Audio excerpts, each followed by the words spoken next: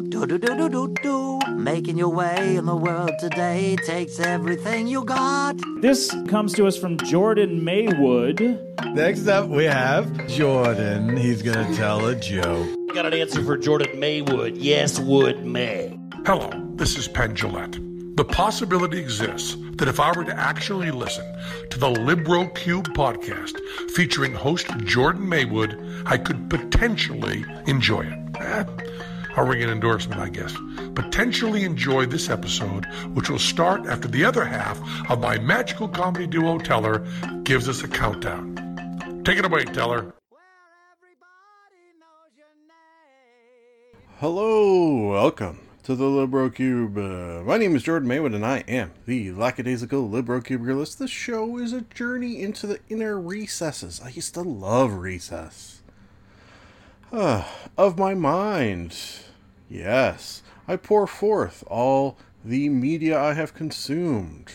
Because if it just sits in that dusty attic of my mind palace, it gets dusty. And you don't want a dusty palace. That's ridiculous. God. So this podcast is like the maid in the sort of classic French maid uniform, depending on how good the episode is. Sometimes it's just a dude with a hose. Let's be honest, right? So, let's get this baby cleaned out by pushing a button that will start a series of 5-minute timers. Before I do that, I should warn that the possibility exists you may not have consumed some of this media yourself, so I could spoil it for you, and I don't want to do that. No part of me does. Maybe one part of me. My pinky toe. On my left foot. Yeah, the evil foot. Goddamn fella. Ladies and gentlemen, let's get ready to review some things.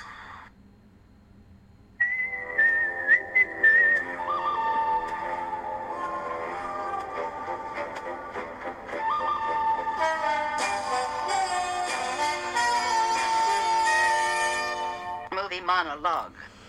Today's movie monologue sponsor is The Lodger. Oh, shit. I'm an idiot. Today's movie monologue sponsor... That's me recording, rewinding. Okay, let's take that from the top.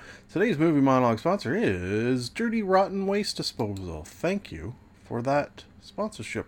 Movie the first, The Lodgers, which is what I accidentally almost said the sponsor was. That would be silly to have the one of the movies sponsor the segment. How would we get an unbiased opinion, you might ask? Well, I cannot be bought. I can actually, if the money's right. So, movies, just keep that in mind. 1920, rural England, Anglo-Irish twins Rachel and Edward. Okay, yeah. I will admit, I didn't watch this movie this weekend, but last weekend, so that sort of jogged my memory a little bit. This is sort of and why is this so popular, this genre lately of horror movies that are period pieces? I don't need both. Period pieces, fine. Horror movies, great. Why do they seemingly pop up so much lately? Sometimes they're good, sometimes they're weird, and sometimes they're bad. This is in the weird category for sure. One thing it does well is you kind of, it takes a while for you to quote unquote know, because I'm not sure if you ever do, what the evil within this this old house is. So I do give it marks for that. There is a moment of, oh shit, that sort of thing. You might not burp at the end like I just did, but it's there. So with all that said, rating wise, I think I'd go just under a 3. And if you're unfamiliar with my rating scale, 3 is for enjoyed while watching but probably wouldn't watch again. So I did have moments of enjoyment. The odds of me watching this ever again are zilch though, so there's that. Okay, moving on from 2018, A Simple Favor. Stephanie is a single mother with a parenting vlog who befriends Emily, a secretive upper-class woman who has a child at the same elementary school. When Emily goes missing, Stephanie takes it upon herself to investigate, starring Anna Kendrick and what's the Blake Lively. Blake Lively plays Emily. Oh, well, there you go. Okay, so sort of a murder mystery a little bit with dollops of comedy. One thing that happens throughout is Anna Kendrick's character similar, right? Not dissimilar to the Lodgers in that there's moments where you're not 100% sure if she is evil or not. Like she definitely starts off all sort of goody-goody, but then there's like a hidden darkness perhaps underneath, and as the movie progresses, that darkness comes to the forefront more and more to the degree where you're like, shit, is this girl like really evil and stuff? I will leave it up to you to decide whether she is or not. Rating wise, I like this more than Lodgers. I will definitely say that. So for that reason, I think I'm going to go a solid 4. Yeah, a solid 4. It was good. Yeah, there you go. Movie the third, The Hustle. Do the Hustle. Anne Hathaway and Rebel Wilson star as female scam artists. One low rent, the other high class, who team up to take down the men who have wronged them. Well, that last... excuse me. That last, take down the men who have wronged them? I don't know. I don't remember that ever happening. Like, they target men, but it's not specifically the men who have wronged them, unless all men on the planet have wronged them, and they're just doing a sort of collective men conning, perhaps. Okay, so first and foremost, if that description of that movie sounds familiar, it's because it's identical to the scenario that happens in the movie Dirty Rotten Scoundrels. Yeah, identical, with the exception of it's men instead of women, or strike that, reverse it, it's women instead of men. I didn't know that going in because I just sort of went into this basically going blind. Big Rebel Wilson fan, the missus and I, so that was an easy choice. And then got, I don't know, 5 minutes in, I'm like, man, this seems familiar. And then within 10 minutes, not only is it familiar, but it's taking a great liberties by using things from the original movie. And there's no sort of mention of, like, even the name of the town I think is the same name. I'm pretty sure it sounded familiar. It's basically identical to Dirty Rotten Scoundrels, but okay, let me say this with the preface of, I realize that nostalgia can make movies you saw in the past and love maybe higher in your regard than they would be otherwise. So I will say this is not nearly as good as Dirty Rotten Scoundrels, but it was good, and there was some laughs. It's just, and this comes up on the podcast often, movies that get high reviews for me are usually ones in which I don't see what's going to happen, and I'm sort of, oh, that's cool, surprised either through literal surprise or the surprise of comedy.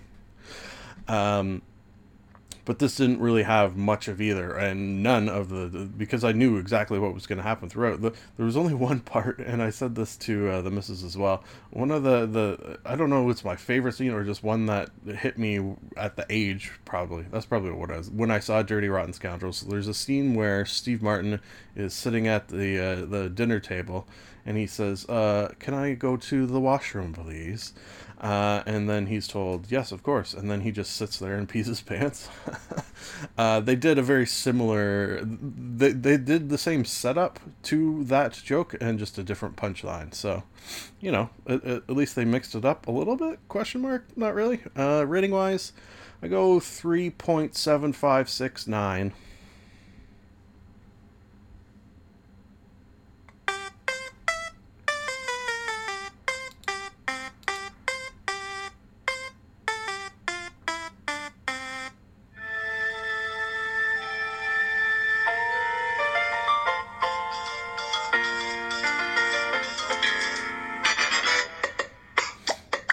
Television Talk. Today's Television Talk sponsor is Red's Institutional Meals Incorporated. Thank you for that sponsorship. Okay, I have two seasons of two separate television programs for you, which is unusual, but why the hell not? This is a jam-packed episode. I don't know if I mentioned, and I almost feel like I haven't done this in a while, where it's a movie, TV. Oh, no, I guess it's not really a book. Game, internet. I even have a little conversation cleanup at the end, just to give you fair warning. Should you make it past the credits, there will be more. Okay, so first and foremost, maybe Orange is the New Black Season 7, which is the series finale season. And I gotta say, very much enjoyed it. They did what I think all good final seasons should do, and that's wrap up sort of most of the loose ends, and you sort of find where everyone ends up after their or during their prison lives. There was plenty of laughs, and there was some definite sad, devastating moments, including Red, played by Kate Mulgrew, getting Alzheimer's, likely triggered by her time in solitary confinement, which is a sort of a scary thought that time locked alone by yourself can trigger mental things. Sure, yeah, we probably, a lot of us assume that, but it can trigger things like Alzheimer's. That's a sort of a scary thought. I just realized I'm saying this taking Orange is the New Black as fact, but it sounds believable. Okay, it has the ring of believability anyways. So for that reason, Orange is the New Black as a whole, I think I will go solid 3.9. Yeah, just shy of a 4. Just shy of a 4. The series as a whole, I liked it. It's not a comedy necessarily, but it does have interesting things. There is laughs and there is seriousness, and dark comedy, drama, prison life, silliness sometimes. It's got a little bit of everything, which is what life is, and so I like it. Hey, there you go. Oh, apparently I like life, which hey, that's surprising. Next we have Mr. D Season 8, which also was the series finale. Yes, 2 series finale seasons. Interesting. I didn't realize that until I just said it right now. The other reason it's interesting to put these together is because Orange is the New Black obviously takes place in a prison, and Mr. D takes place in a school, which, when you are in school, feels like a prison. So we got that going for us, which is nice. Similar to Orange is the New Black, it has that goodness of finding out where everyone ends up in their lives, sort of thing. I just want to say, they did something in this season which, I guess the fact that it was the 8th season, they're running out of ideas, and they kind of wanted to go out with a bang, and I actually think it's a pretty genius idea. If you're unfamiliar, Mr. D played a teacher who is just like an idiot. Yeah, an idiot teacher, full stop, period. What they did in this season was, through events, they made him principal of the school. And shit just went fucking off the rails so goddamn quickly. And I just wanted to say how it ended. And I don't mean the show, I mean how the school ended. So this is a bit of a spoiler for the last sort of scene of the last episode. So he decides that he wants to, put the school on the map. So he's going to bury the world's biggest time capsule. So basically he gets a giant dumpster. And then he doesn't really have enough to fill it with. Like, each of the kids is like bringing, like a little note or a little memento, and it's not a giant school, so eventually they're just throwing in like trash and like desks and stuff like that. Then he didn't plan so much on the whole digging for burying this time capsule, so he had the children do it. So then it's like days and days of just children in a hole digging. And then last but not least, and this is sort of the cherry on top of the show, is while the kids were digging, they sort of started to dig up dead bodies. Good stuff. Mr. D Season 8, 5 out of 5. Series as a whole, jeez, I think I would go 5 out of 5. It's really, really good. I like it. Conan the Librarian. Don't you know the Dewey Decimal System?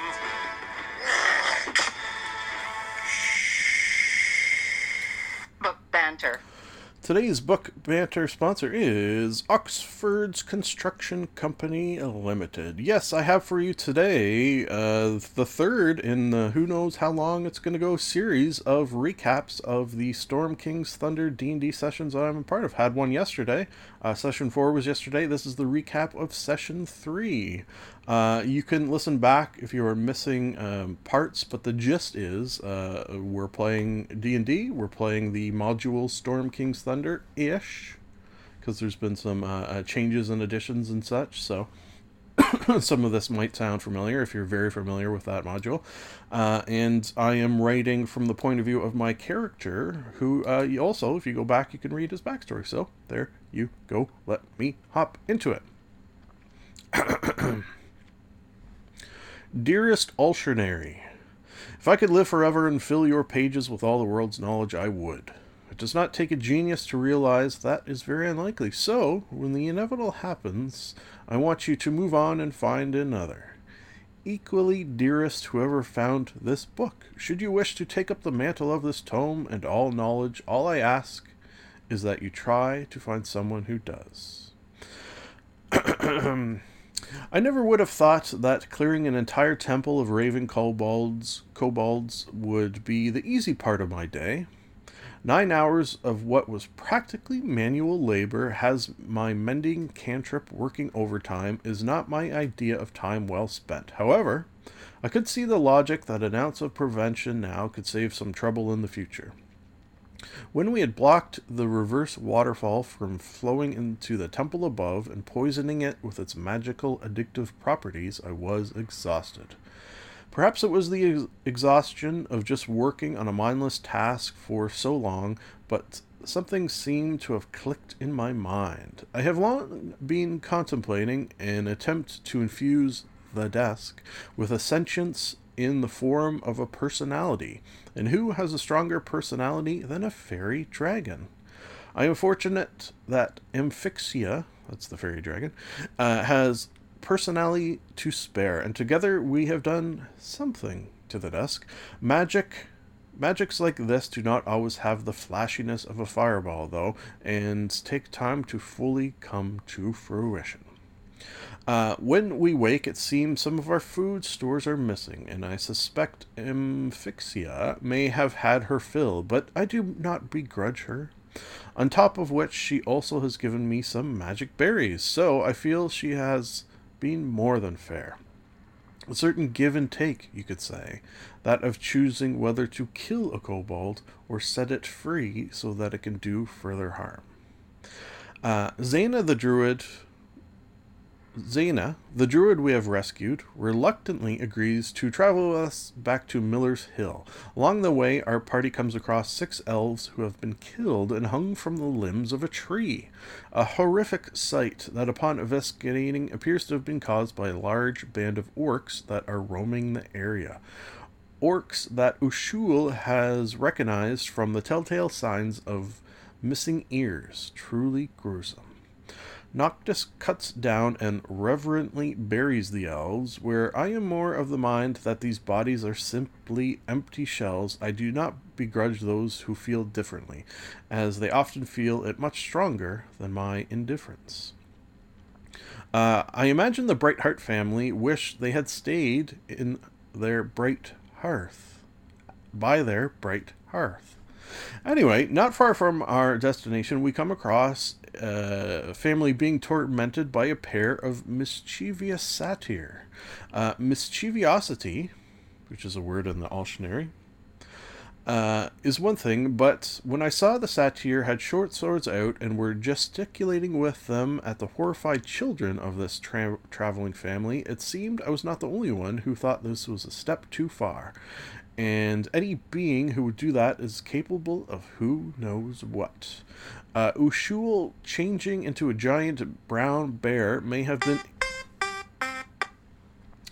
been equally terrifying to the children, but that and Celise rushing in clearly enraged, she's a barbarian, is enough to drive the satyr off. A chase ensues, and at least one satyr falls and I imagine the other will think twice before committing any hijinks of this evilness level. I read from the Altionary, one of my innumerable short stories I have accrued over the years, a story about a friendly bear which seems to calm the children, although the eldest daughter did not seem to pay my story much attention, as she apparently only has eyes for Noctis. Even I, who enjoy a long, informative story, had a trying time listening to the tale of the father of this family told us once the excitement died down. His story really just crushed all excitement. He and his family traveled from the hamlet of Scorton, as apparently it had been held ransom by a hill giant, a crusty-faced hill giant who is demanding food or promises village destruction and death. An ultimatum, it turns out, when we arrive back at Miller's Hill, is something this giant has tried more than once.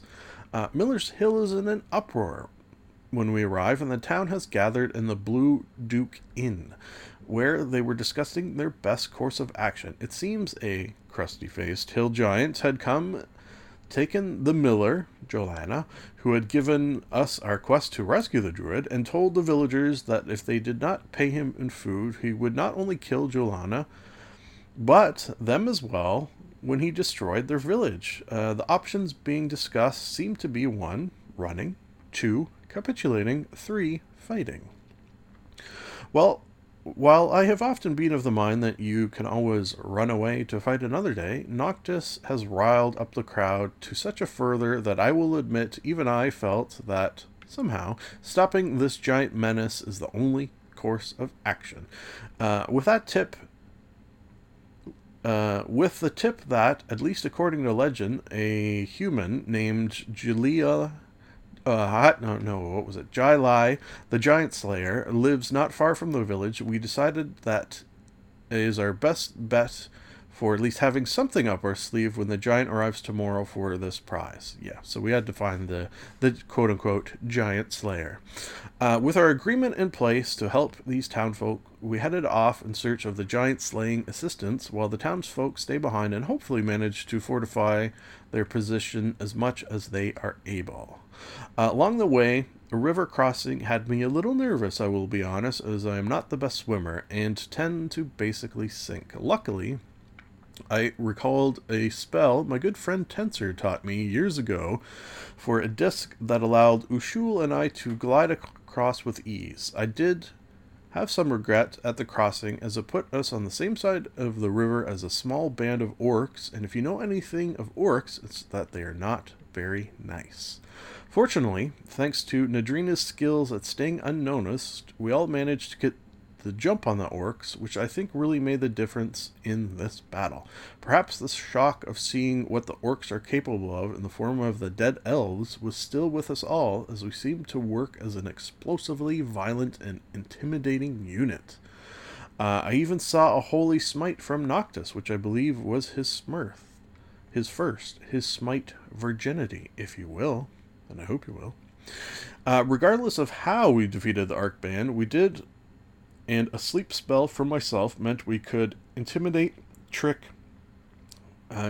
slash trick slash mostly just confuse the last orc, as we let him go in the hopes he diverts the majority of the force of the area around the giant slaying we have planned. Assuming we can find Jylai, the giant slayer, of course, perhaps she is near that ruby-hued tree? ? Okay, so that's the end of that recap. Did we defeat the giant? I know, and I'm not going to tell you. Did we all die? Maybe. Again, I'm not telling you. You'll have to turn in next week. Teaser.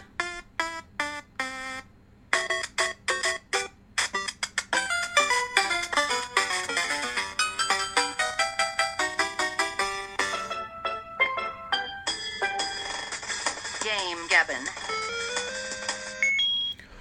Today's game cabin sponsor is, it seems it's a mobile blood donation vehicle, aka the Succubus. Interesting.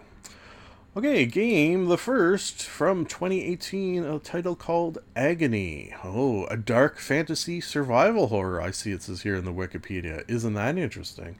Yeah, I remember this was back when I still watched PewDiePie. He played this, and it looked pretty insane. And I like an insane game. And after playing, yeah, it's got some insanity, particularly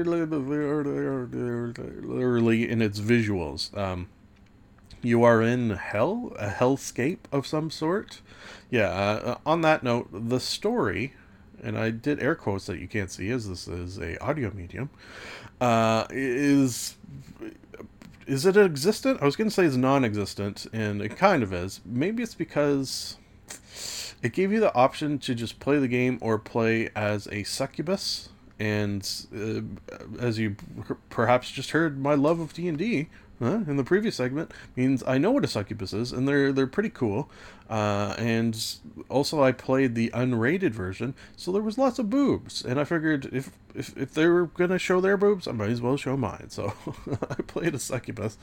Some of the abilities you have as a succubus, I don't know if they differ from the abilities you have if I didn't choose that race to play, but you can like pick up like suck blood, pick up like these weird demon babies and like break their necks and like throw them on the ground, and you have some sort of psychic power that you could use at a distance, so it's sort of your quote-unquote ranged weapon, I guess you would say, that is powered by the hearts of those you kill. So what I found worked well is there's people who don't attack in this hellscape, and you could just sort of go up to them and pluck their hearts out, and then you have those hearts that you could use for these ranged attack, which you could use on the more powerful things that actually do attack you.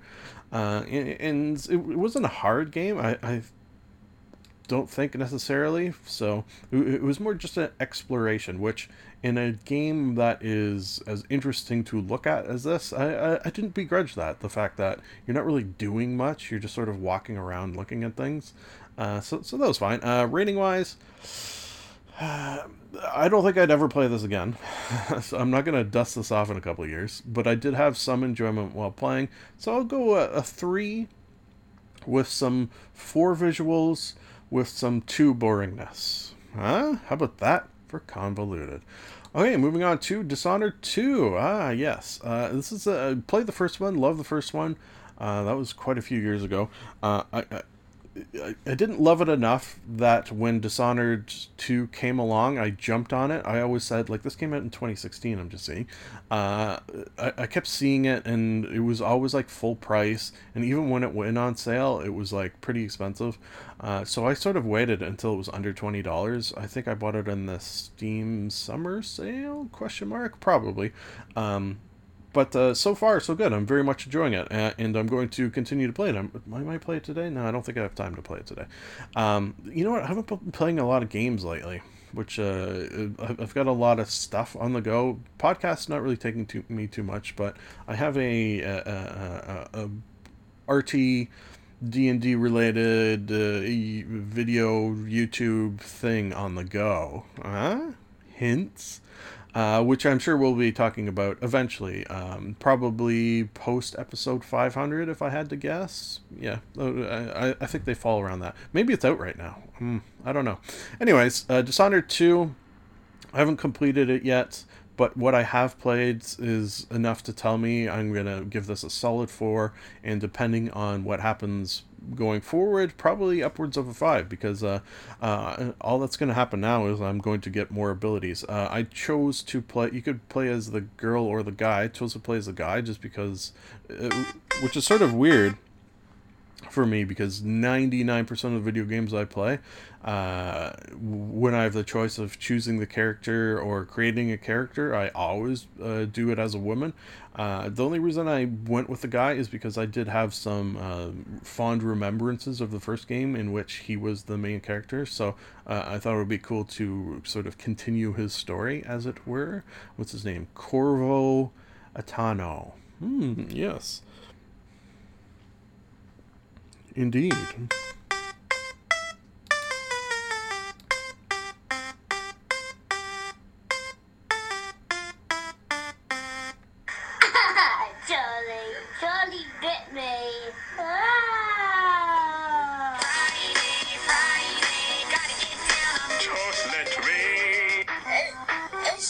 real life? Internet intercourse. I like turtles.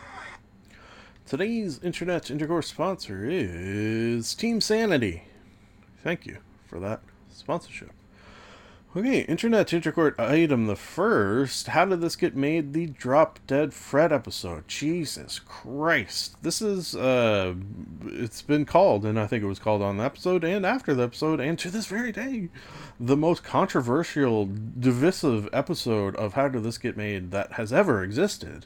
If you're unfamiliar with the movie, or if you're unfamiliar with the podcast, let's first start off. It's a podcast in which people talk about movies. Hey, there you go. Usually bad movies.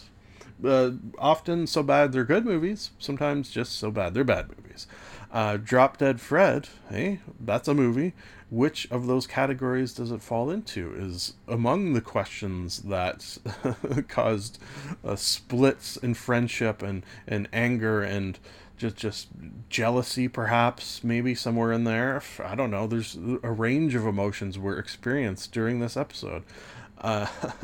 Here's sort of the two camps, and we'll go ahead and call them what they called them in the podcast. Team Sanity, who believed that Fred was a monster, and not just because of what he is, I mean the way he acts, and that the mother of the film had the daughter's best interest in mind, and despite her actions sometimes seeming mean, sometimes you gotta be mean in order to help people. Yeah.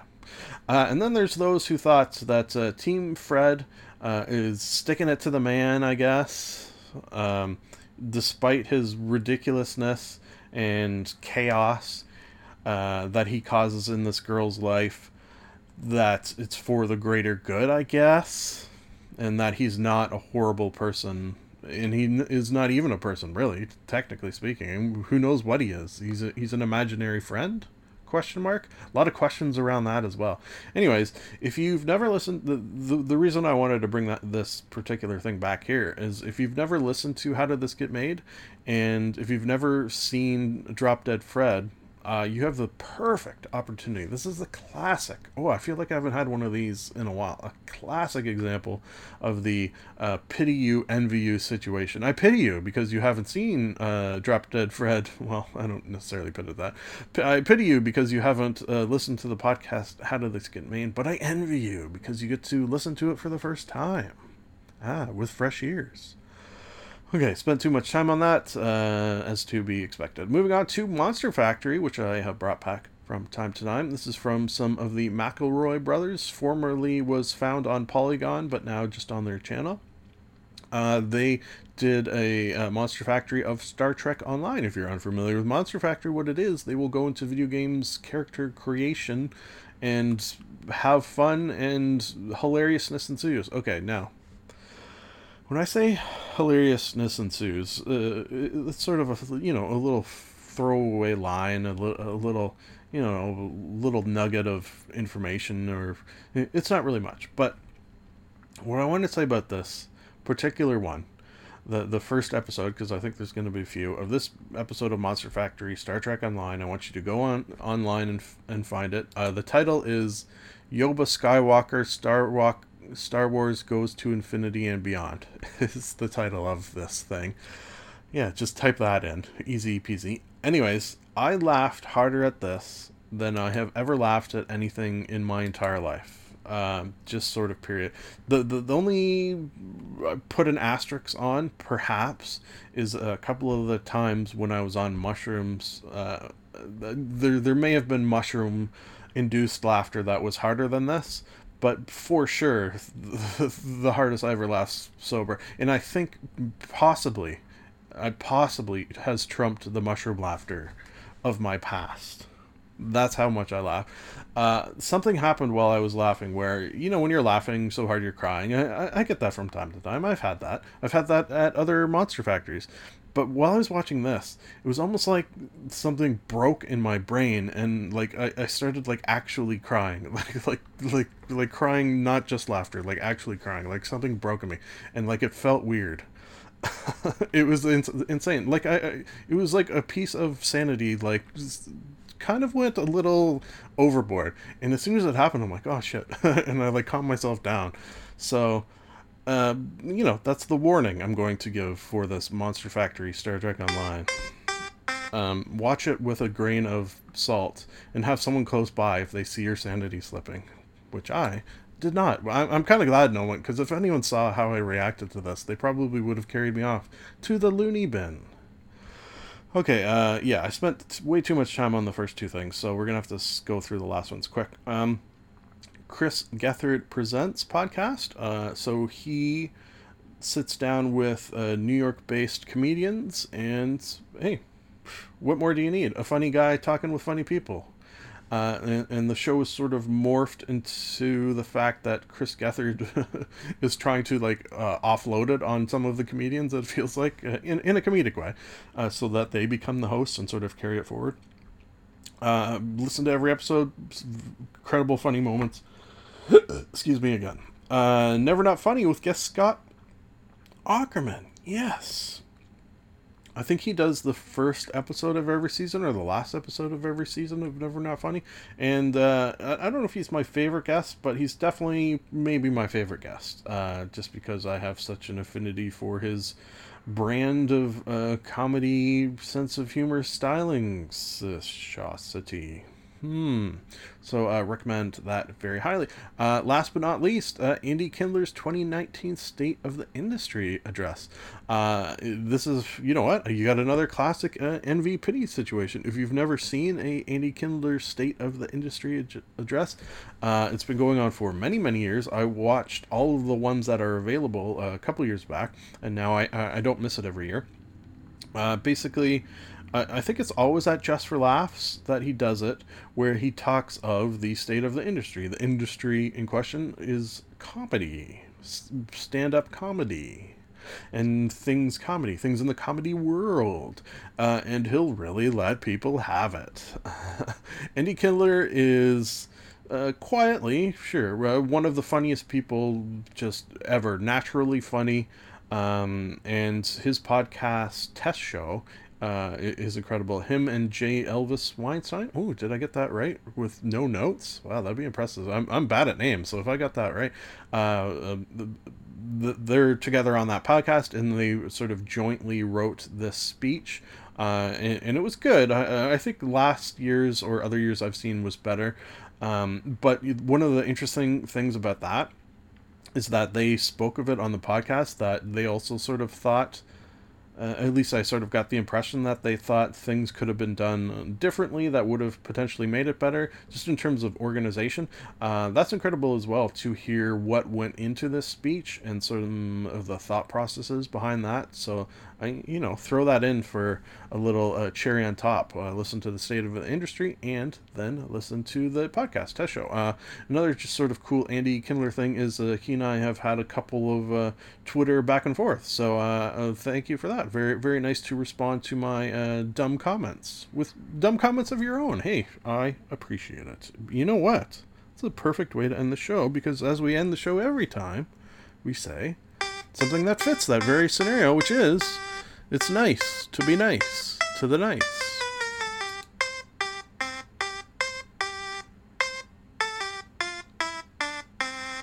Done and done. And I mean done. Done and done. I like Ron.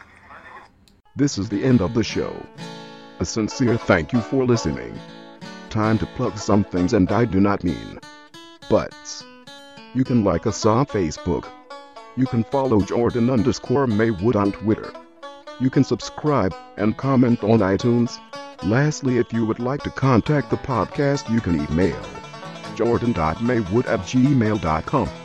I would like to conclude that I am not a robot, and that I have a theory. I've got a theory that it's a demon, a dancing demon. Nah, something isn't right there. I've got a theory. The best is yet to come, and babe, won't it be fine? You think you've seen the sun, but you ain't seen it shine. Wait till the warm-up's underway. Wait till our lips have met. Wait till you see that sunshine day. You ain't seen nothing yet. The best is yet to come, and babe, won't it be fine? The best is yet to come. Live long and prosper.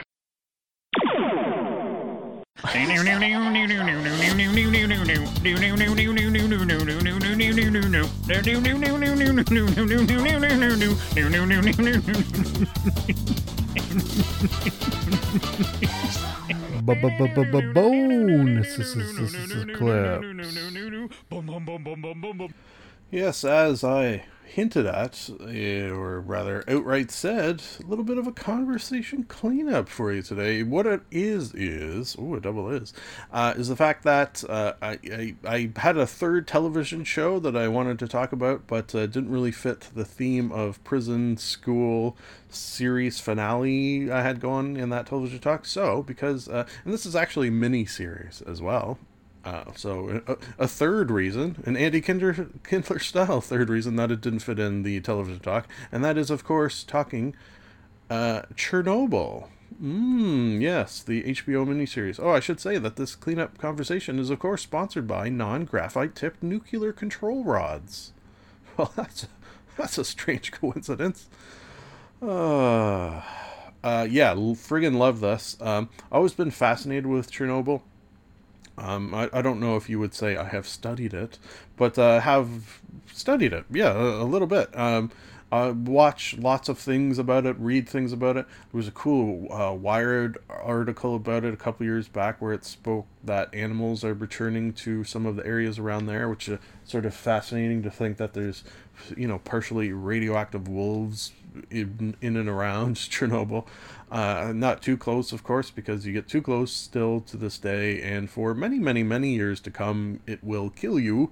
Yeah, so if you've ever had any interest of the events surrounding Chernobyl, how close this follows the actual what happened IRL, who can say necessarily, but it has a very strong air of believability at the very least. Fascinating the levels of drama that can happen in a real life situation that are just sort of they were able to exfoliate. No, that's not the word. Extrapolate? Sure, that's a better word. Entropy. That's just an interesting word. Oh boy. Sometimes these conversation cleanups are very dirty, like this one. Regardless, Chernobyl, easy for me to give 5 out of 5. The missus also probably would go high mark, although I forgot to ask her what she said. Folks, we did it again. Nice, be nice to nice.